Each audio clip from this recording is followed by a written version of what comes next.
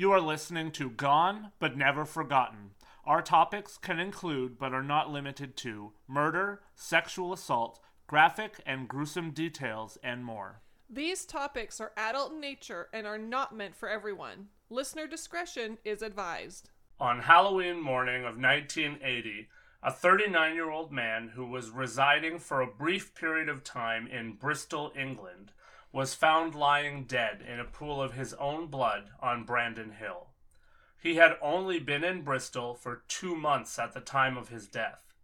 As the investigation into the murder started, it was discovered that the murder was bloody, brutal, and incredibly savage. The man had been known to be quite the drinker, but he was not known to be the type to get involved in drama or fights while he was out at the bar. So, what happened in this case? How was the man murdered? Why was the man murdered? Who committed this heinous crime? Hello, and welcome to episode 52 of Gone But Never Forgotten, Gone Travelin', The Murder of Derek Grain.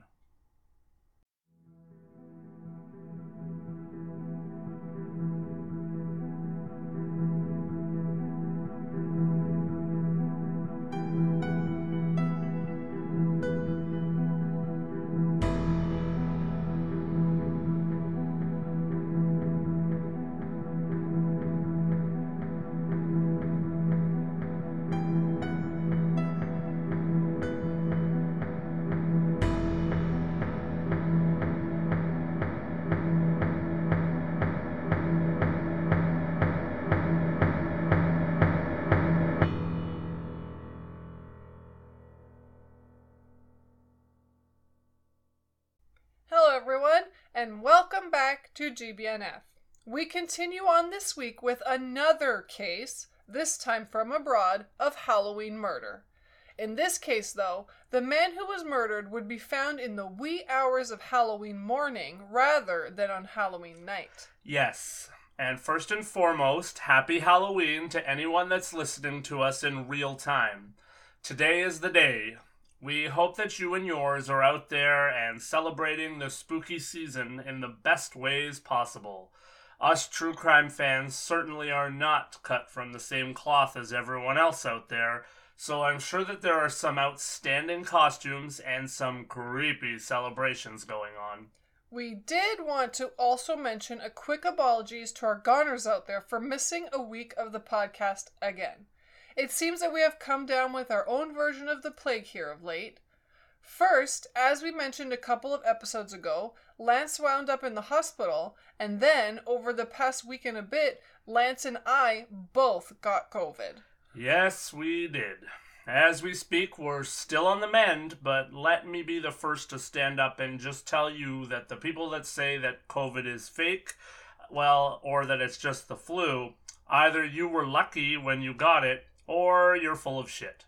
This was no joke. I don't care how political that is. We here at GBNF believe in getting your vaccines and doing what you can to prevent COVID for yourself and the spread to others. But I won't preach too much. For now, what do you say, Julie, we head to Bristol and take a visit to the United Kingdom? Sounds like a date to me.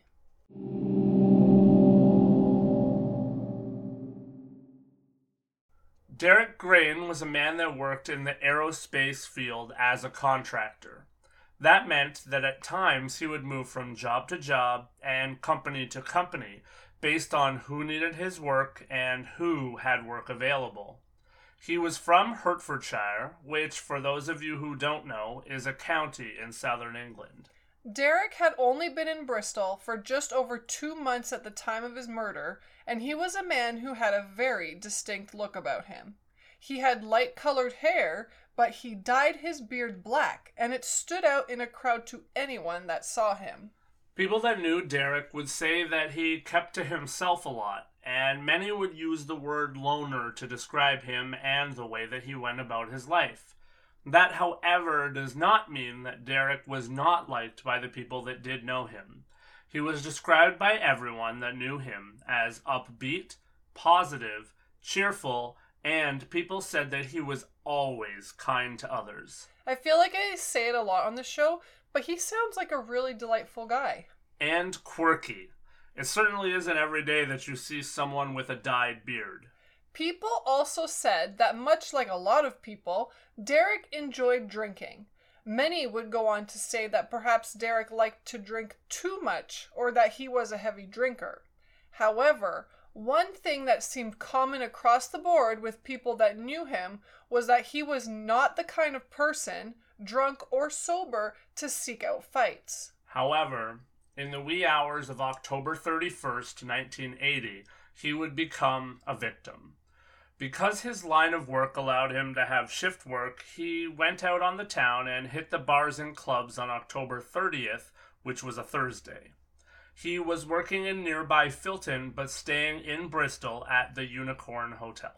Derek's footsteps prior to his attack and murder were actually pretty easy to follow for police because of that very unique look that we talked about. He went to 2 nightclubs on the night in question. First was Vicky's, and then he went to Curves. Both of those clubs were on Park Street in Bristol, and he would leave Curves around 2 a.m., and it was presumed by everyone that saw him that night that he left the club to return to the hotel where he was staying. However, for some reason he walked in the opposite direction of the Unicorn Hotel and walked down Brandon Hill Lane. This was confusing after the fact because the way that he was walking did not lead to his hotel, and many believed that because of the landscape and large hill that he was walking up, he should have known that he was going the wrong way, whether drunk or sober. Unfortunately, as we're about to find out, there is not a lot that is known about Derek's steps after he left Curves. Everything was pieced together after the fact. Susan Isaac, who was a nurse, was walking through Brandon Hill Park in the wee hours of the morning on her way to work at St. Mary's Hospital when she found a man lying down in a pool of blood in the darkness of the park. She would quickly start to try to check on the man, but as she checked for a pulse, she realized that he did not have one. It also became very clear to her very quickly that he had been dead for quite some time already. Susan went for help, and very quickly there were police and paramedics on the scene. As the crime scene was analyzed, it became very clear to officers that Derek's death had been very brutal and incredibly savage. The murder weapon would be determined to be lying very close on the ground to Derek. Strangely, it was a traffic cone that was filled with sand. He had been beaten very severely with the traffic cone in the head. The traffic cone was heavily blood-stained. Derek's wallet was strewn across the ground, bank and credit cards everywhere, and his jacket had been torn off of him. This had been done so brutally that the inside liner from the pocket had been ripped. There was no cash at all found on Derek's person.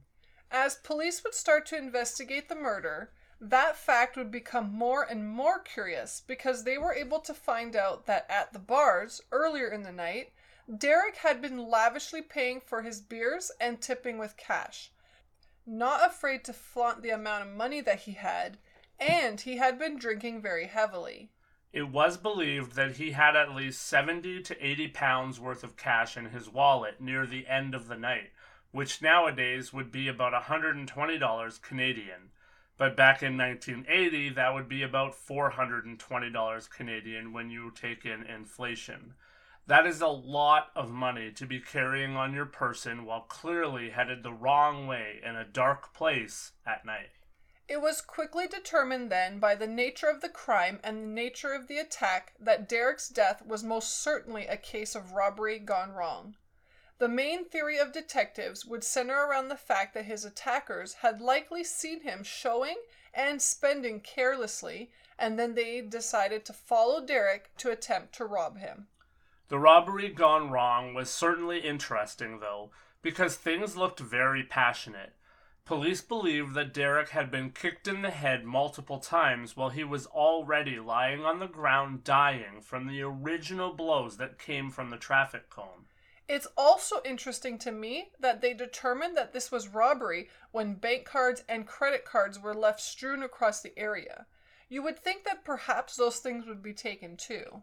We do need to remember, though, that these were not the days of tap with your cards where you could spend a decent amount of money without having PIN numbers, signatures, or whatever you needed. Cash was likely what the attackers were after if this was indeed a motive of robbery. That makes sense. Detective Inspector Brian Theobald would speak with the Bristol Evening Post and say, quote, "There is a possibility that more than one person was involved in this.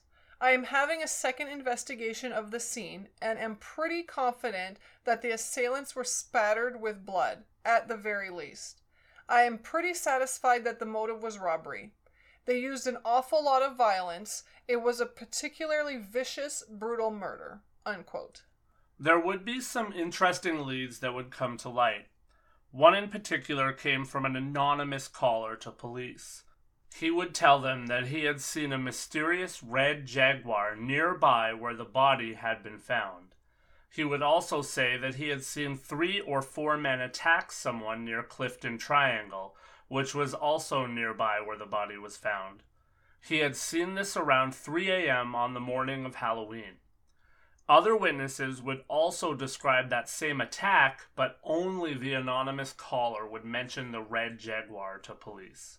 Police would actually track the Jaguar down and investigate, and something curious would come to light. The Jaguar was actually registered to Derek's hometown, Hitchin, which was 150 miles away. It was determined that the owner of the Jaguar was not in the area at the time of Derek's murder, but there is certainly always the chance that the car could have been loaned out to someone for use. Because the car was registered where Derek was from, it has certainly led to confusion and intrigue over the years. Unfortunately, that eyewitness report and the traffic cone are the only evidence that was to be found in this case, despite 40 investigators having worked the case. There were not any fingerprints to be found, and there was so much blood at the scene of the crime that there was no way to determine whether the blood all belonged to Derek, some belonged to his attacker, or attackers, and which was which. As we've discussed many times on the show, this murder would take place before the vast advancements that we have seen in the areas of forensics and DNA. There was also not profiling being done back then, so there's not even an artist's rendition to go by in terms of what the murderers looked like or may have looked like. This was also before the era of closed-circuit TV and phones that we all know people will turn on crimes that can give some sort of evidence to investigators. Over the years, though, investigators have not given up on solving this case. They have analyzed the traffic cone, Derek's jacket, and more, hoping to find DNA or skin cells. But unfortunately, all has been for naught, and this case still remains very much open and very much unsolved. There are so many questions in this case. Why was Derek headed away from his hotel? Why did a robbery turn to murder, and such a brutal one? Why did one call mention this Jaguar, and does it have any ties to this case? And most importantly, why did a 39-year-old man have to lose his life on Halloween 1980 in such a cold and callous manner? Maybe someone out there is hearing this case and looking it up as we are in the Halloween season here in 2022, 42 years later, and you know something more about this case. Investigators have clearly tried since the crime to solve this case. If you know something that could perhaps cause a break in the death of Derek Grain, please call investigators and tell them what you know. Odds are that these people are, or were, violent criminals based on the scene that unfolded that morning. It appears to have been a crime of circumstance, likely for that money, and even the murder weapon itself seems to have been in the wrong place at the wrong time for Derek. And that is sadly all that we have on the brutal murder of Derek Grain. I echo those sentiments. If you know something, tell somebody. Let's transition out of the show here and jump back into that #BeBetter movement that we like to talk about. We sadly have not had any submissions from our listeners of late, So if you have a story of someone being better, please send it our way. However, I want Lance to share a really cool story that he heard this week. Okay. This story nearly moved me to tears in front of my coworkers, actually. Our director at work told us this story. He knows of this young man who suffers from some serious intellectual disabilities, and he often would go to sporting events and different things with his father-in-law. Sadly, quite some time ago, though, his father-in-law passed away, and for all intents and purposes, it was very difficult for this man to go out and do the things that he loved, and because he did not know a lot of people, he didn't have the opportunity to go with other people to do the things that he loved very often either. Well, recently he decided at the end of the baseball season that he wanted to go to a Blue Jays game, and he decided that he was going to go all by himself. He put together a plan, very detailed, and he got on the train, ventured down to Toronto, and when he arrived, he asked people along the way how he could get to the next stop that was on his detailed itinerary. Along the way, so many people helped this man out, even though he was obviously impaired, and guess what? He made it to the baseball game. He also made it home, and my goodness, what a success story that really is.